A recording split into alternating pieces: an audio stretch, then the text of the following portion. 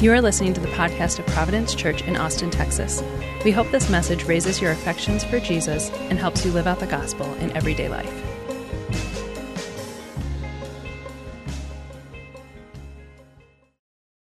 We have been preaching through Jesus' parables about the kingdom of God.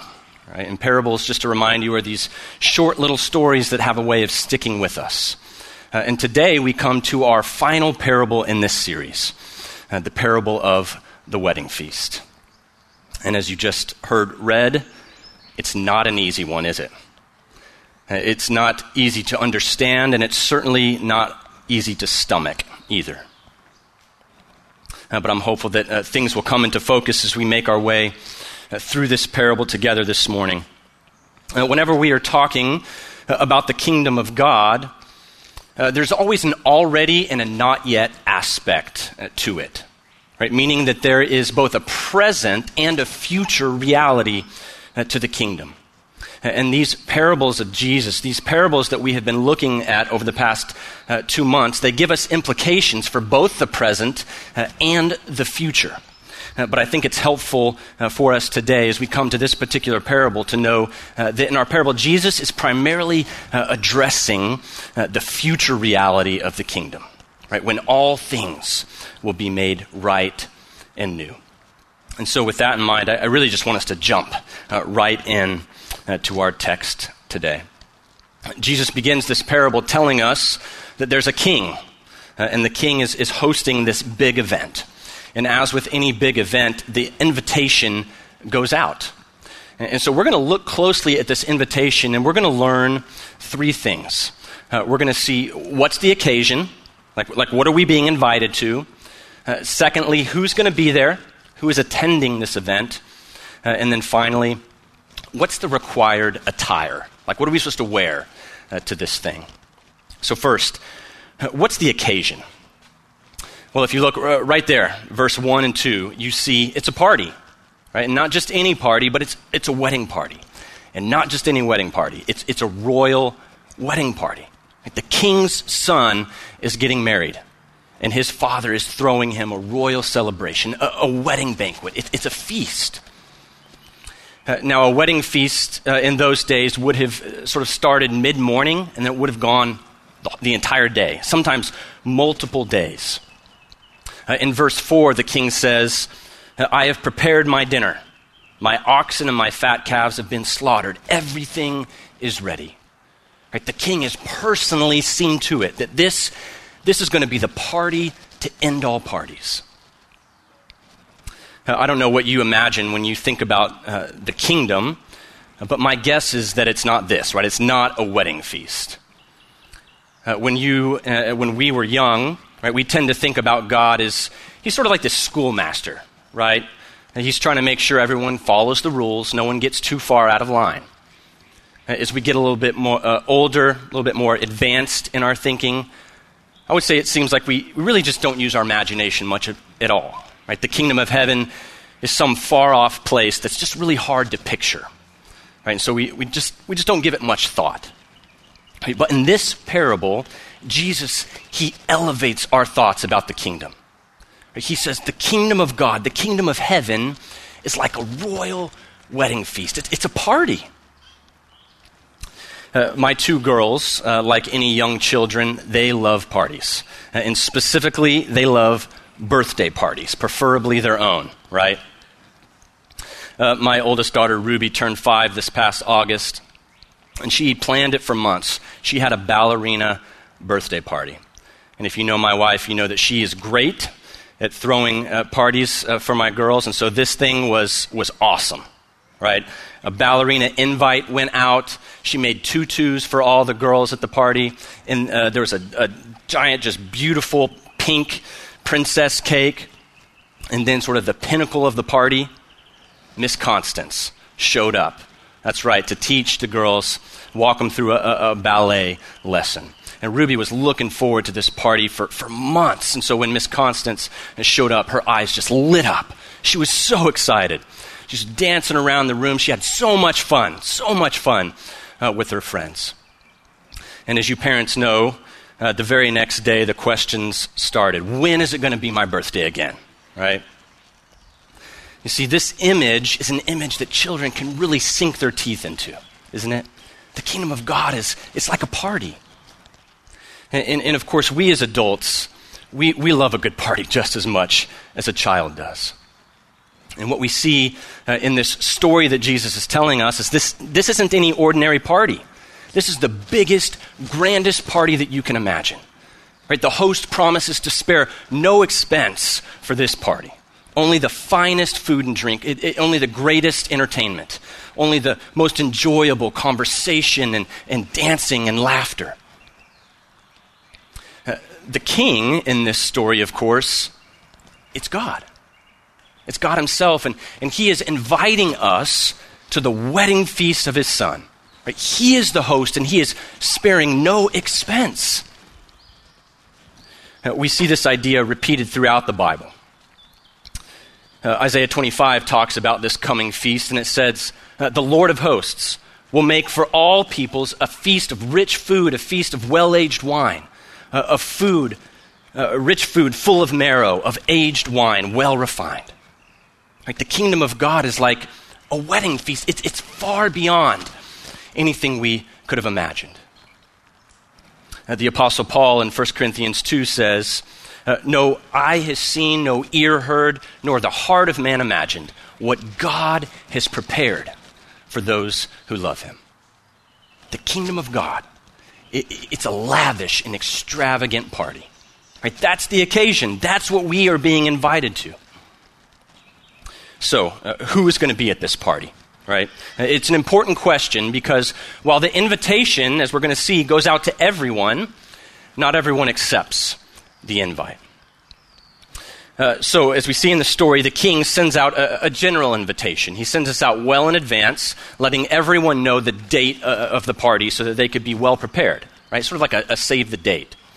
And then on the day of the party, on the day of the wedding, he sends out his servants in person to go visit all of those who were invited, calling them, right? Today's the day. Come and dine with the king and his son. Right? Come to the party. For a society that was predicated on honor and shame, nothing could bestow more honor to oneself and then by extension to one's family than attending a royal wedding, let alone the wedding of the king's own son. Right? This is the kind of event which you made room for in your calendar. Right? You circled the date. Don't forget it. Be there at all costs. But as we read in verse 3 of the story, the king sent his servants to call those who were invited to the wedding feast, but they would not come. They would not come. This is especially shocking to Jesus' audience. This is not something that you would do. It was incredibly disrespectful. It would be like spitting on the king's face. The king here would have been well within his rights to punish the people for such blatant disrespect. But instead, Jesus says, that the king is patient, he's kind. Right? He desperately wants the people to enjoy the party, to be there, to honor his son. And so what he does is he sends a second group of servants out to try again. Right? And they go around and they knock on doors and they're urging, they're pleading with the people now. It's like, hey, I don't know if you misunderstood. I don't know if you didn't get it, but the party is today. The king wants you there. He desperately wants you there. The food is ready. The table is set. It is going to be awesome. Come to the party. But again, the people, as we see in verse 5, they ignore the invitation. They refuse. One goes out to his field. Another goes out to his business. They're just not interested. They've got better things to do. Some, as we find out, are even hostile to the invitation. They kill the king's messengers. Right? Again, this is a shocking response. Right? Who would do that? Who treats the king's generous invitation so flippantly and defiantly? Well, that's exactly what Jesus wants us to be asking ourselves as we hear this story. Right? Who in their right mind would do that? When I was in grad school, I was working for this small nonprofit organization. This organization was largely funded by this one really wealthy donor. His name was Joe, and I got to know Joe during my time working there. And Joe was just this incredibly generous, incredibly gracious man. And as I got to know Joe over those few years of working there, I learned that Joe was unbelievably connected. He knew everybody. He knew everybody in the city of Dallas, really important people, really famous people, but then also people around the nation. One Christmas, Joe decided to throw a party, and he invited everyone at my work to come. And so I was excited about the party, and as the weeks began to draw closer, I started to find out more and more about this party, and specifically who was going to be at this party. The mayor of Dallas was going to be there. Some members of the Dallas Cowboys were going to be there. And then get this. You're not going to believe this. Justin Timberlake was going to be at this party. Can you believe it? I was incredibly excited. Here's the bummer. I didn't go to the party. I missed it. You know why? I had scheduled months in advance a dentist appointment. Isn't that lame? I couldn't go to the party.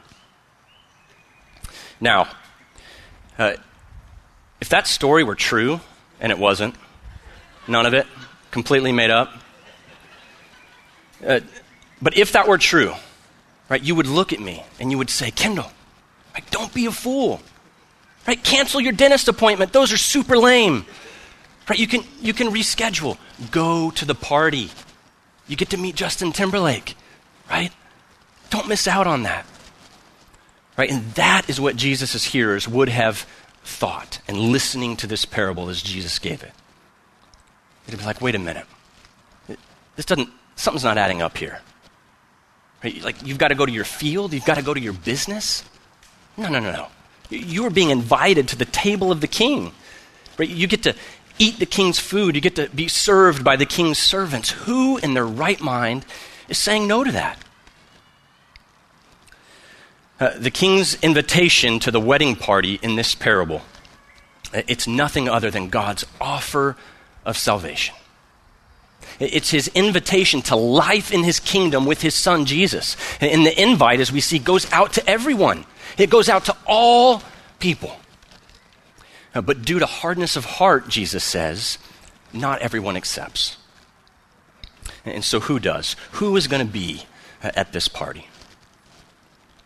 Well, after the first group refuses the invitation, the king says, okay, fine, go out to the street corners.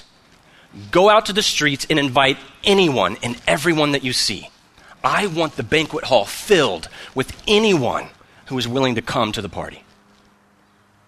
And that's the answer. Who's going to be at this party? Well, quite simply, anyone who wants to be there. Everyone who is willing to come. And the point that Jesus is making here is that the people that are ready and willing to go are usually not the first among us. The first group of people invited, they're too proud. They're too preoccupied to see what they are truly being invited to. One of the main points that Jesus has been making really throughout these parables that we have been looking at is that the first shall be last and the last shall be first.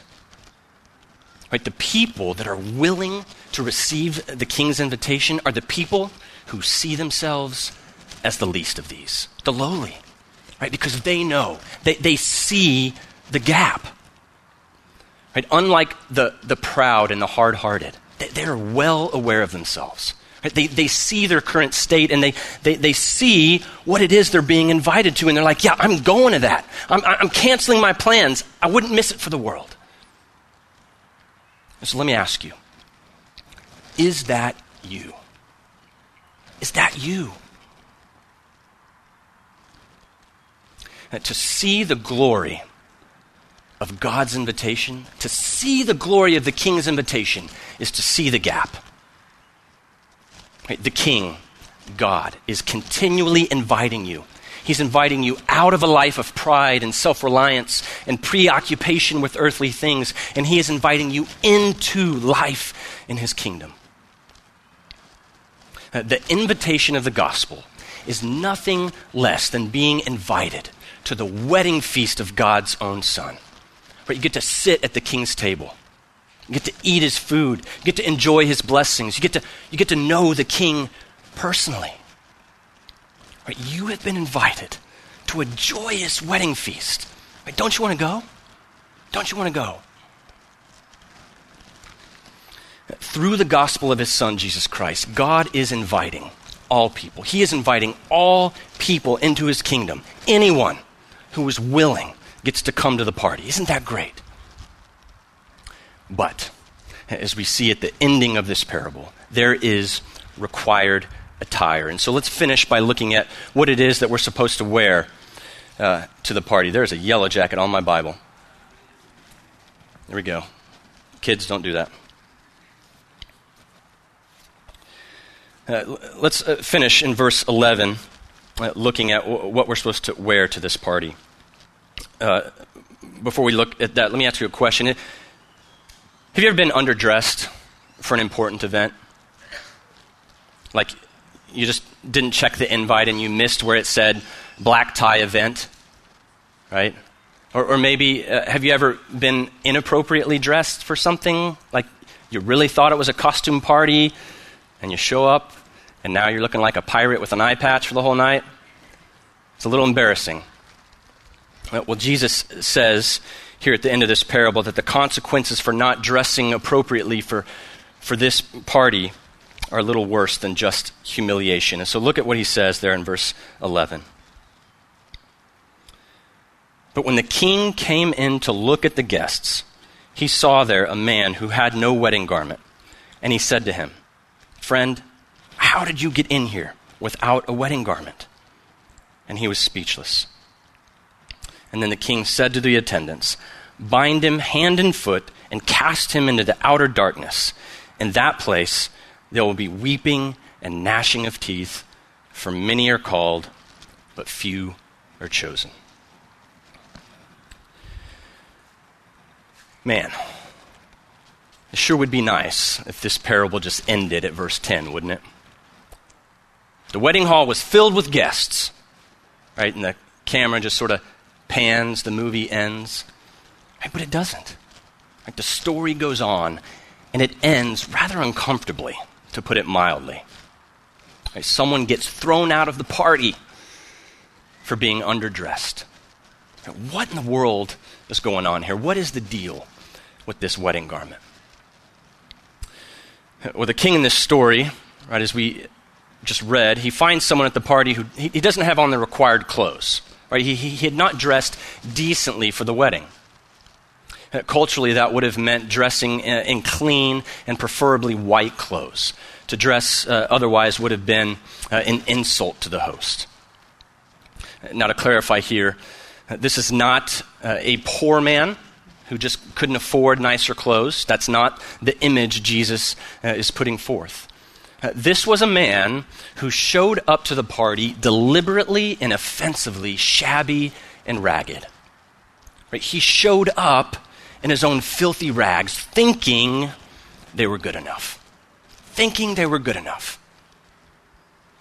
And his tattered, complacent outward appearance expressed the inward reality of his heart. The ending of this parable serves as a warning to us. And so I'm pleading with you, don't miss this. Don't miss this. All are invited to the kingdom of God. All are invited. But you cannot come to God on your own terms. You cannot come on your own terms. That doesn't mean that you have to get your act together before you come. It means rather that you cannot come half-heartedly. You cannot come with a disposition of holding back. Right? When Jesus says at the last verse there, many are called, he's saying many are invited. All are invited. And then when he says few are chosen, he's saying that many will refuse the invitation. Some casually refuse because they're indifferent. Some openly refuse because they're hostile. And then as we see in this last example, some refuse in a more subtle way. Right? They pay lip service to the king's invitation, but they never truly embrace it. Right? It's a half-hearted response. And Jesus says that even this response, even this refusal, is subject to the king's judgment. Warnings are difficult, aren't they? They're harsh. They seem harsh sometimes. They oftentimes seem restrictive. But as any good leader, as any good parent knows, warnings are a means of grace. They're a means of grace. The invitation to God's table is sheer and utter grace. But we must know this. It is not cheap grace. And to treat it as such is to miss the very heart of the invitation altogether. Because you see, we aren't just being invited to a party. We are being invited to honor and delight in the King's Son. That is the heart of the invitation. Come, anyone who is willing, anyone who desires to honor and delight in Jesus, come with your whole heart. Those are the King's terms. Do you see it? We cannot come to God on our own terms. We cannot be like the man in this parable. You cannot pay lip service to the reign and rule of Jesus in your life, but have no desire to honor and delight in him. The bad news is that just like those who refuse the invitation in this parable, we are all self-reliant and rebellious. We are all proud and hard-hearted.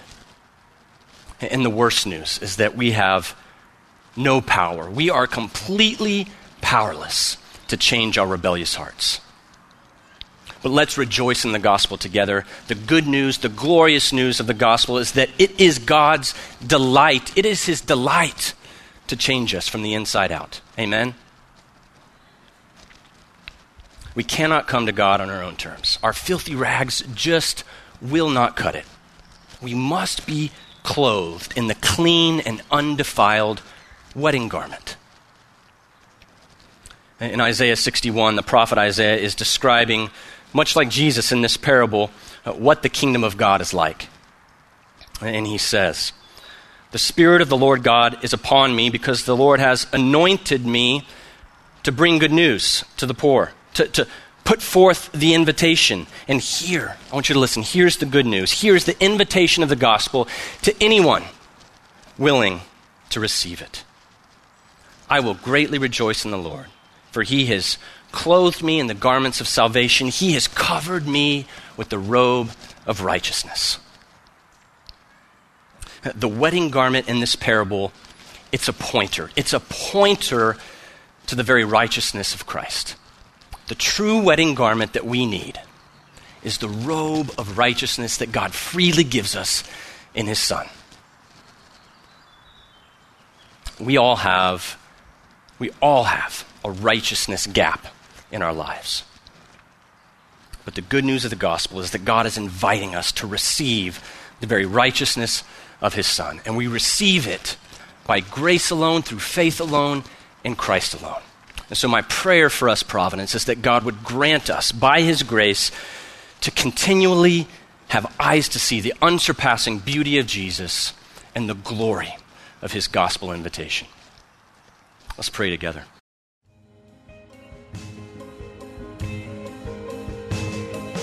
Thanks for listening to the podcast of Providence Church. For more resources and info, visit us online at www.providenceaustin.com.